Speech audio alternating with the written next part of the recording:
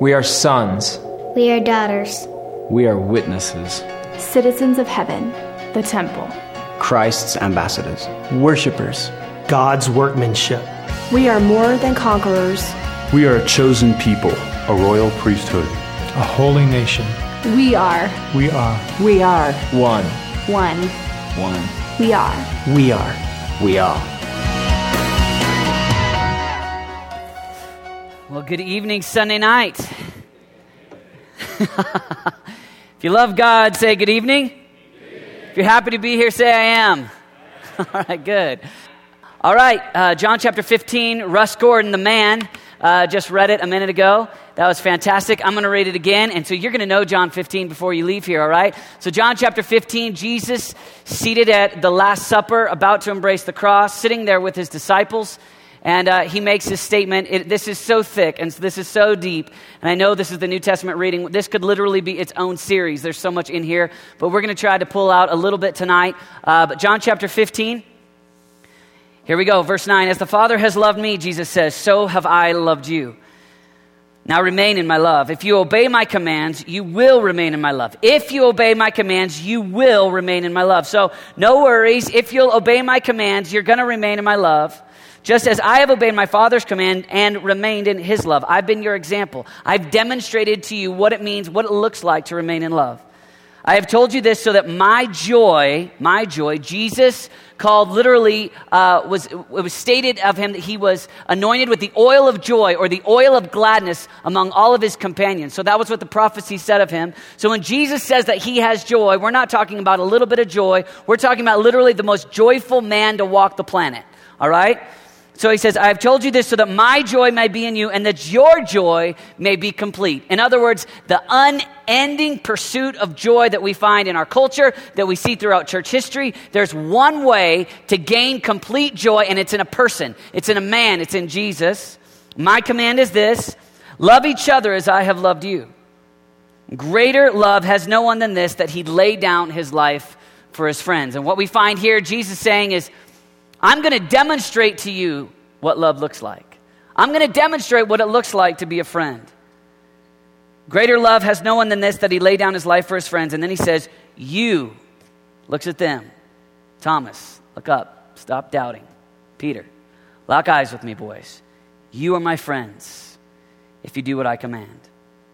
I no longer call you servants, because a servant does not know his master's business. So he says, I'm inviting you into the plan.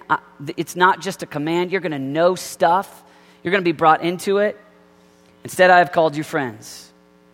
For everything that I learned from my Father, I have made known to you. That's a big statement. Everything I have learned from my Father. So Jesus, who literally walks with his Father, way back in Luke 2:52, Jesus is growing in wisdom and stature and favor with God and man.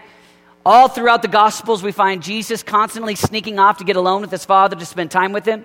Jesus is abiding with his Father over and over again. Jesus is a man, but he's also God. He's been abiding with his Father, and he says, I've made it known to you, you imperfect vessels, you boys, you guys right here.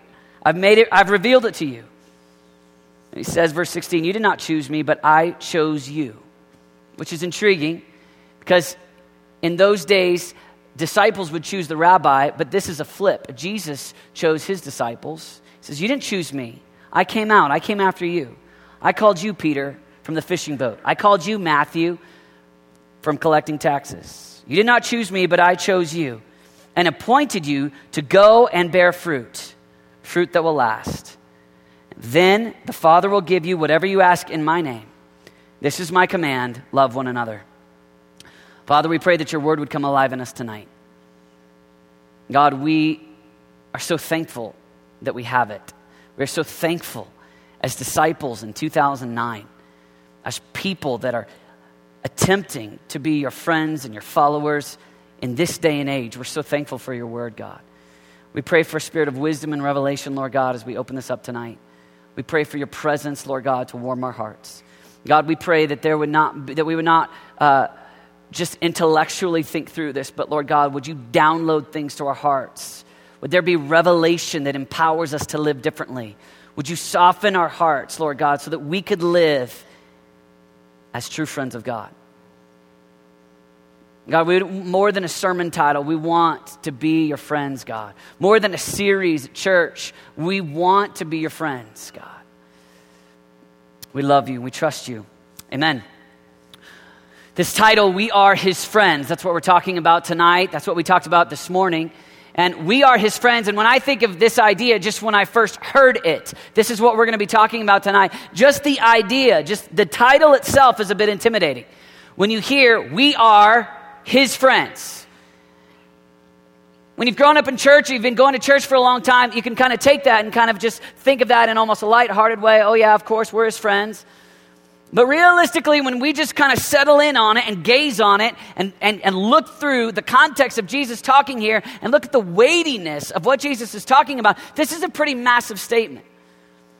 And I don't know about you, but when I hear it, it's kind of intimidating for me. When I just hear it, we are his friends. Okay, we, people that follow Jesus in Colorado Springs in 2009, we are friends of God. We are friends of the God who created the heavens and the earth. We are friends of the God who came and walked on the earth as a man, who lived perfectly, who died on a cross, who rose from the dead, who's going to return. He's got fire in his eyes, a sword in his mouth. He's big, he's holy, he's awesome. We're friends of that God. And sometimes it's easy to just kind of go, yeah, we're friends, take it casually. But let's look at this for a minute. And it's easy to just kind of take that and go, really?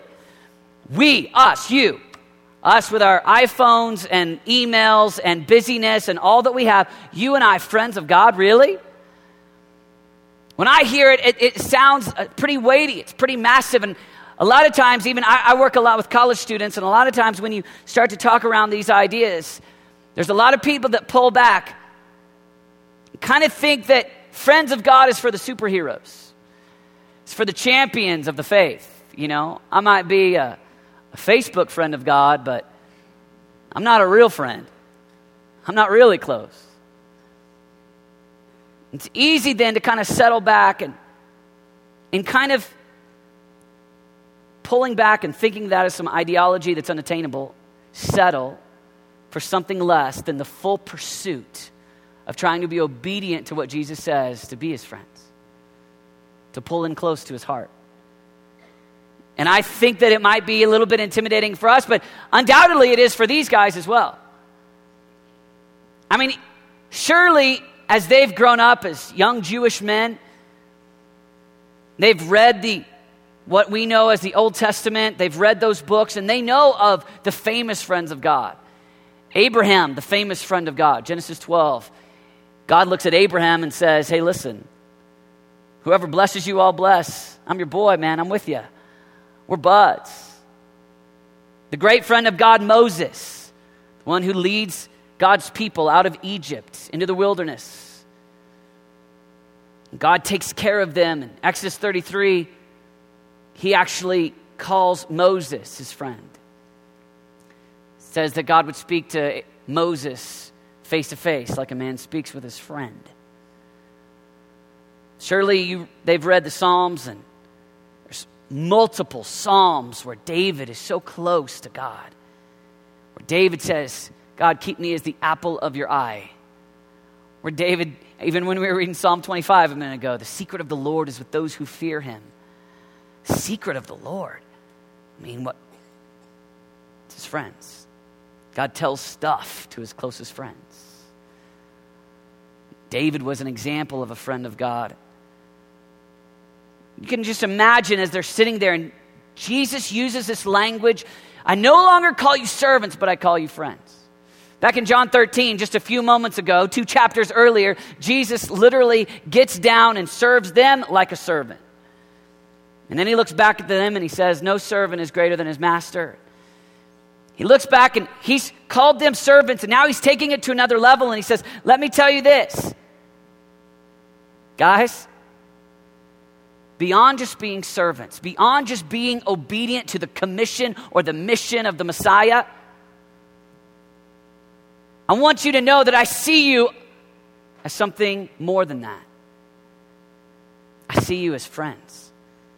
I count you as friends. I imagine it was a pretty weighty moment. And I imagine if I'm one of those guys, I'm thinking about, man, am I going to be able to sustain a friendship? This is God, this is intense. It's interesting because in verse 9, right before he goes into the context here where he talks about being friends, he says this statement. He says, in verse 9, where we started with tonight, he says, as the Father has loved me, so have I loved you. Which, the depth of that, it's almost like you could freeze frame that for a minute and just imagine the depth of that statement made by Jesus to his disciples. As the Father, God the Father has loved me. So let me just ask you this question tonight. If you try to imagine how much God the Father loves God the Son, how much can you fathom? Just imagine. How much does God the Father really love God the Son? They say that the way that you become friends or that you develop a relationship, one of the ways is that you spend a lot of time together. Well, eternity past is quite a bit of time. Eternity backwards, not bad. Jesus and the Father hanging out from eternity past, that's a good chunk of time. Go a billion times, a trillion times, a million times, a zillion plus one backwards. How far can you go? It's a long way. Then they say that another way that you go deep as a friend or that you create friendship is shared experiences, epic moments, right? For us, we go, camping together or something like that. That's an epic moment. But imagine the Father and the Son creating the heavens and the earth together. Creation itself was a pretty epic moment. The Father and the Son creating the heavens and the earth together, not bad. Pretty epic moment, if you will. John 1 says, in the beginning was the Word was with God, and the Word was God. He was with God from the beginning. Through him, all things were made. Jesus was there creating the heavens and the earth with the Father. That's a friendship. Hey, Jesus, here, you go make Kansas. I'm going to work on Colorado. Colorado will take a little longer. Just kidding. Sorry, Matt. Hey, create mountains and rivers and oceans, and they create the heavens and the earth together. And then what's fun is that Jesus becomes a man. So Jesus is on the earth and he's walking perfect, sinless as a man. Now, if you're a heavenly Father and you're looking down at a son who's walking in absolute righteousness, undoubtedly there's a whole lot of delight in your heart. Proverbs 10 says that a wise son makes his father's heart glad. How much gladness exists in the heart of the Father when he stares at his son who is perfect? If you're looking, I have 3 kids, and when they have like a perfect 10 minutes, I'm delighted. 30 years. Jesus walks in absolute righteousness. One of the best moments that personifies it is in Matthew chapter 3. You know it well. It's the great baptism event. Jesus is, he's about to start ministry. And he's communed with his Father. He's hung out with his Father. He's about to embrace a few years where there's some good days and some hard days. There's some days where they want to make you king by force, and there's some days where they want to put you to death. And Jesus is about to embrace what his Father has called him to, his mission, the work that God had called him to do on the earth. That's what it says in John 17. And literally, it's this great moment because here's the Father, and the Father looks at his Son as Jesus is baptized by John the Baptist. You remember the story? All of us know the story. We think mostly about the dove comes down, but I want you to not catch just the dove comes down and lands on Jesus. But Matthew chapter 3, the great thing that I love is the heart of the Father that leans over a balcony of heaven and erupts with delight over his Son. He literally, audible. Imagine, you're there, you're at the river, Jesus goes down, or trinkles, or I don't know where you come from, but wherever you believe, and somehow Jesus gets baptized, and right then, the Father audibly declares from heaven, "This is my Son whom I love, with whom I'm well pleased." I don't think that the Father is kind of up there, and it's kind of a moment where he knows that he needs to say this so that Jesus will feel good. I don't think this is a moment where it's just kind of a robotic moment. I think it's a father that's filled with delight over his son, and he can't help but erupt with passion. He can't help but erupt with affection. And human history records an audible voice of a father who loves and delights in his son. And this is my son whom I love. What's up, G? That's my boy. That's my son. This is my son whom I love, with whom I take great delight, or with whom I am well pleased. Happens again in John 12, a third time in Matthew chapter 17. The Father just erupts with delight. So when Jesus is locking eyes with Philip, Thomas, Peter, Matthew, Andrew, guys, you're not really going to catch the depth of what I'm saying right now. But as the Father, the extent to which the Father loves me, the measure to which the Father loves me, and he looks at him. He says, that's how I love you. That's the way that I love you. That's the way that I delight in you. And as you and I enter into, all right, we're talking this week about we are his friends. In my own journey, let me tell you the number one thing that if you can get this rock solid in your heart out of John 15, this is the foundation point into a whole world of sustaining fervor for God and maintaining friendship with God. This is the foundational piece that he loves me, that he delights in me. Now, I can imagine, I don't know what it's like, but I imagine in those moments where Jesus is looking at imperfect men and saying, that is the way that I love you, Peter. Yeah, you, Peter. Yeah, it's going to be a long night, buddy. Rooster's is going to crow a few times. You're going to deny that you even know me. And I know that full well, but even in the midst of that being about to happen, let me tell you this. I love you the way my Father loves me. I love you with a perfect love. I love and delight in you, Peter. You're my friend. I'm with you. I'm for you. 1 John 5, it says, live in love. And that's the same idea here that we get with remaining and abiding. Live in it. Soak in it. Hang out in it. Study it. Pray it. Romans 5:5 says that the Holy Spirit pours out the love of God into our hearts. Take that, and in your time alone with God, come before him. And when you feel weak, when you feel like surely he's friends with other people, but not you, surely he's not close to me, come before him and say, Holy Spirit, will you pour out the love of God into my heart? Help this truth live inside of my heart. I want to know it. I want to live in it. Verse 13 says, greater love has no one than this, that he lay down his life for his friends. You are my friends if you do what I command. Of course, we know that Jesus is foreshadowing that he's about to go to the cross. He's about to lay down his life.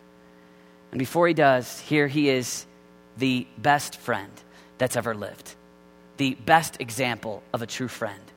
And he looks at his disciples and he says, greater love is no one than this. This is it. You lay down your life for someone else, for others. Lay down your life. And what's crazy is he's about to do that himself. And he's saying, guys, I've loved you with perfect love. Guys, I'm going to demonstrate to you what a friend looks like. He lays down his life. If you want to know what it's going to look like and what you may need to know down the road, I'm about to show it to you. I have laid down my life. And it's not just what he did on the cross. I mean, even when Jesus came to the earth, he was laying down his life. He's existing in eternity past as God, and yet he empties himself. He becomes a man, lives on the earth as a man. He's taking care of people. He's serving these guys. He goes to a cross. He demonstrates what it means to literally lay down his life. Sometimes when you hear this, you go, all right, David, that's nice. But there's that big if right in the middle right there. You are my friends if you do what I command. And how many people have you known? How many have I known In the last decade of doing life together with you here at New Life, I've run into so many. I've worked with so many college kids, so many teenagers, so many families that they hear this idea and they want to go for God, and yet realistically they buy into, well, you know what? I'm not able to live in perfection. That if stands in the way. If you do what I command, I'm not able to do the commandments. So they pull back and go, I guess someone else is a friend of God, but not me. I can't keep the commands perfectly. But I find that so intriguing because Jesus knows full well that all of them are going to betray him that very night. He's looking at imperfect men right there. I mean, he's not looking at angelic, incredible men that are going to keep every commandment. No! They all deny him that very night. Huh? That's good news for us. That's good news. I know you saw the Michelangelo paintings all of your life where they all have like halos sitting at the Last Supper, and they're kind of like right there, Jesus in the middle, and they're all like, and you're like, I could never be like them, and you kind of imagine. But these are not perfect men. Except for Judas. He always had horns over his head, like, he kind of knew he was bad. But these are not perfect guys. These are guys that very night run away. And Jesus knows full well. And he looks at him. Guys, I love you the way my Father loves me. I love you with a perfect love. Guys, greater love is no one than this, that he laid down his life for his friends. I'm about to show you what it looks like. And guys, you know what? You're going to keep my commands. Not perfectly. None of them keep them perfectly. But you know what? Out of the knowledge of perfect love, the knowledge of perfect love embraces people even in their weakness when they fall short. Peter falls short. And yet in John 21, Jesus doesn't come to condemn him. He reinstates him. They all run away. They all disperse. And right here we find this big idea that as we try to be friends of God, it's not that we live the commandments out in perfection, but it's that even though we're weak, we're willing. We're willing. And what Jesus wants is people that are willing, friends that are willing. None of you, I know you got some good friends. I've got some good friends. Joe Couch is right here on the front row. He's a good friend. Matt Candler, he's a good friend. Not perfect. Right?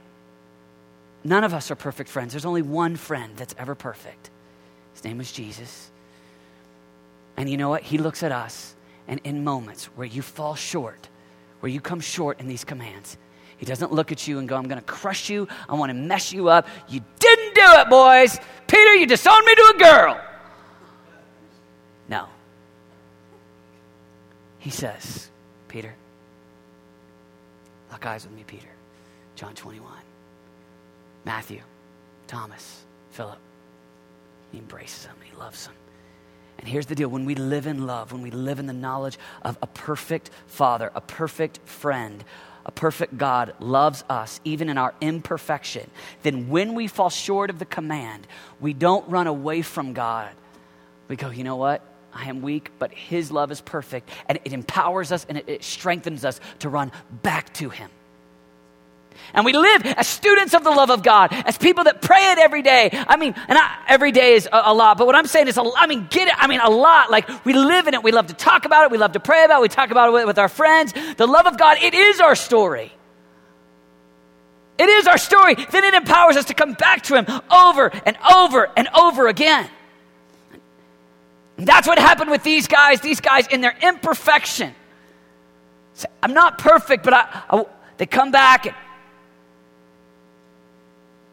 ultimately they come back and they say, in my imperfection, I know that Jesus is God and I'm going to try to follow him. And you know what? Then they live out literally dying for their friend. The same way that Jesus here, this is the night before he's arrested. and then the night that he's arrested, and then he's crucified. He lives it out quickly. But you know what? 10 of the 12 are actually martyrs for their faith. 10 of the 12 actually then go and live this out. They actually die. They actually die for Jesus. It's interesting. I'm just reading John 15 and going, wait a minute. Not only was this foreshadowing what Jesus did, but these disciples, they did die for their friend. Philip was crucified in AD 54. Barnabas was burned to death in AD 64. Peter was crucified upside down in AD 69. Andrew was crucified, AD 70. Matthew beheaded, Ethiopia in AD 60. Luke hung, AD 93. Thomas speared to death in AD 70. Mark dragged to death, AD 64. James the Less clubbed to death in Jerusalem in AD 66. And then the one who's speaking to us, the one who's writing this down, John the Beloved, he actually ends up in exile on the island of Patmos. And what's interesting is John, all that we have here in John, this great 14, 15, 16, where we get all this from Jesus, John's actually, when he writes this, he's nearing the end of his life. Most scholars think that this is the last book that he wrote. So John goes to write his version, his story of Jesus. And in it we find John recording not just the John 15:9, as the Father has loved me, so have I loved you. But you know what? That so got down into his core. That so became one of his convictions as to his identity, as to how he saw himself, the friend of God or the beloved, that 5 times in his own gospel, John doesn't even write his own name. I'm the disciple the Lord loves. Call me the one God likes. Call me the friend of God. This is how I see myself. And down towards the latter end, when he's writing his version, he doesn't even put in, David Perkins, he puts in the beloved, the one that the Lord loves, the one that God delights in. See, John got this thing so deep in his heart that even at the latter end of his life, he was still referring to himself as this as his identity. This is how he talked about himself. And as we take baby steps into becoming friends of God, we talk about it. We talk about being friends of God. Let me tell you, if this goes deep in your core, this is the thing that will sustain you. This is it. Nobody walks in perfection. Nobody. But lots of people give up because they can't be perfect. Jesus is the only perfect friend. It is about coming back to him day after day after day after day. Even in this confession we said a minute ago, sometimes that can just become kind of common. We kind of settle for less. We want to really, really press to go, Jesus, we do want to be your friends. We can be close. It is possible. It is possible to be friends of God. And imagine if that became the way we saw ourselves. Dude, what do you do? Oh, I'm a computer programmer. I'm 6'3". Dude, I'm a friend of God. First and foremost, that's who I am. That's how I see myself. That's the primary identity that I walk in. I want to be close to God. It is the fulfillment of Matthew 22:37, love the Lord your God with all your heart, soul, mind, and strength. It is the fulfillment of Jesus' prayer in John 17 that we would love him the way that his Father loves him. It is possible. It's our core. It's an invitation. Because of Jesus' finished work of the cross, the Holy Spirit comes in power, and weak people that are willing, broken, can draw close to the heart of God and become his friends. And there may be some greats that these disciples knew about in the Old Testament. Abraham, Moses. But today, right now, because of what Jesus did, the playing field is even. All of us, every one of us can approach the throne of grace that we might find mercy and kindness and love and delight. Every one of us can cry out, Holy Spirit, reveal the love of God to me. Every one of us can be his friends. You can be a friend of God. I can be a friend of God. It's an invitation that's available to us, that it's there for the taking. Imagine what takes place when we go, all right, we are his friends. We choose, we want, we believe, we press, we're going to go after. We want to be the friends of God today. Not just Brady, not just Ross Parsley, but you. Me. Sorry, I didn't mean to act him out there. I can act out lots of people. Act out Glenn. So,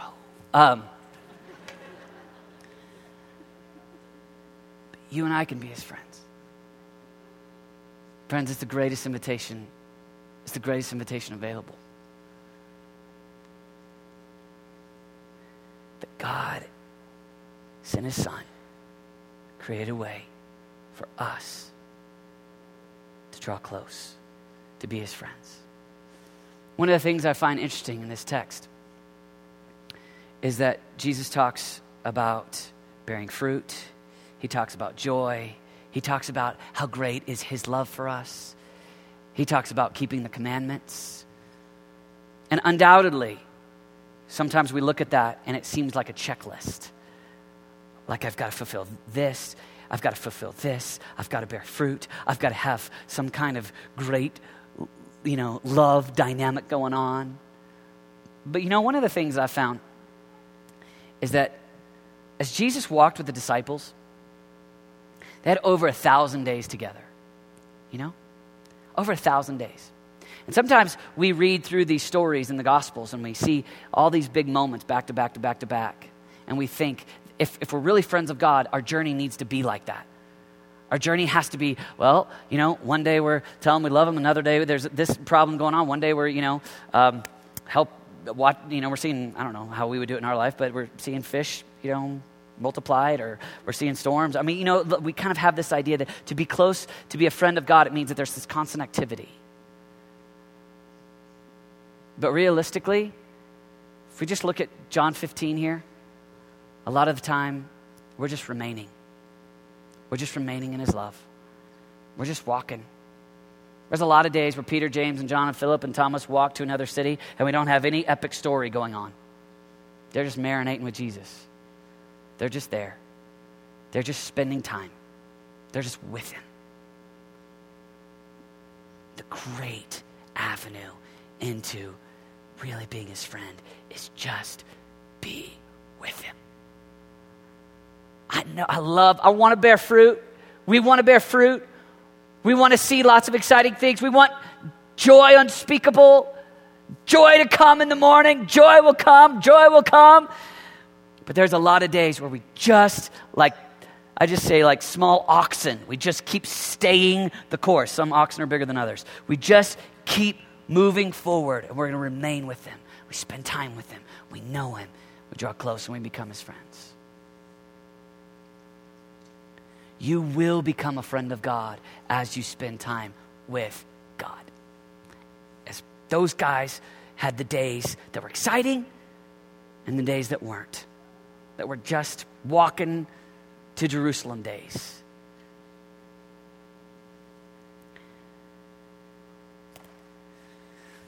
So, tonight I want to encourage each one of us as we pursue this, as we walk out. Live in love. Live in the knowledge of God's love. Meditate on it. Pray it. Ask God to reveal it to you. And when you fall short of his commandments, when you fall short, come back to him. Run after him with all your heart. You'll grow in love. And then here's the deal. Over time. Now, I told stories of actual, people dying. But over time, we reciprocate what Jesus did in the sense that he laid down his life for us. And now our greatest joy, our greatest delight is to lay our life down for him. That's your great joy. That's what Jesus said in John 15. That's where our joy comes. That's our great privilege. You're going to lay down your life for something. Some people lay down their life for comfort. They fight to have comfort. Some people lay down their life to get security. So that no matter what happens, I feel safe because I've got a big bank account or a big retirement account. Some people live for their family's security. Some people live for recreation. Some people lay their life down for themselves ultimately, or ultimately maybe for a cause. But the great joy of the disciple is to lay our lives down like the best friend we've ever had laid his life down for us.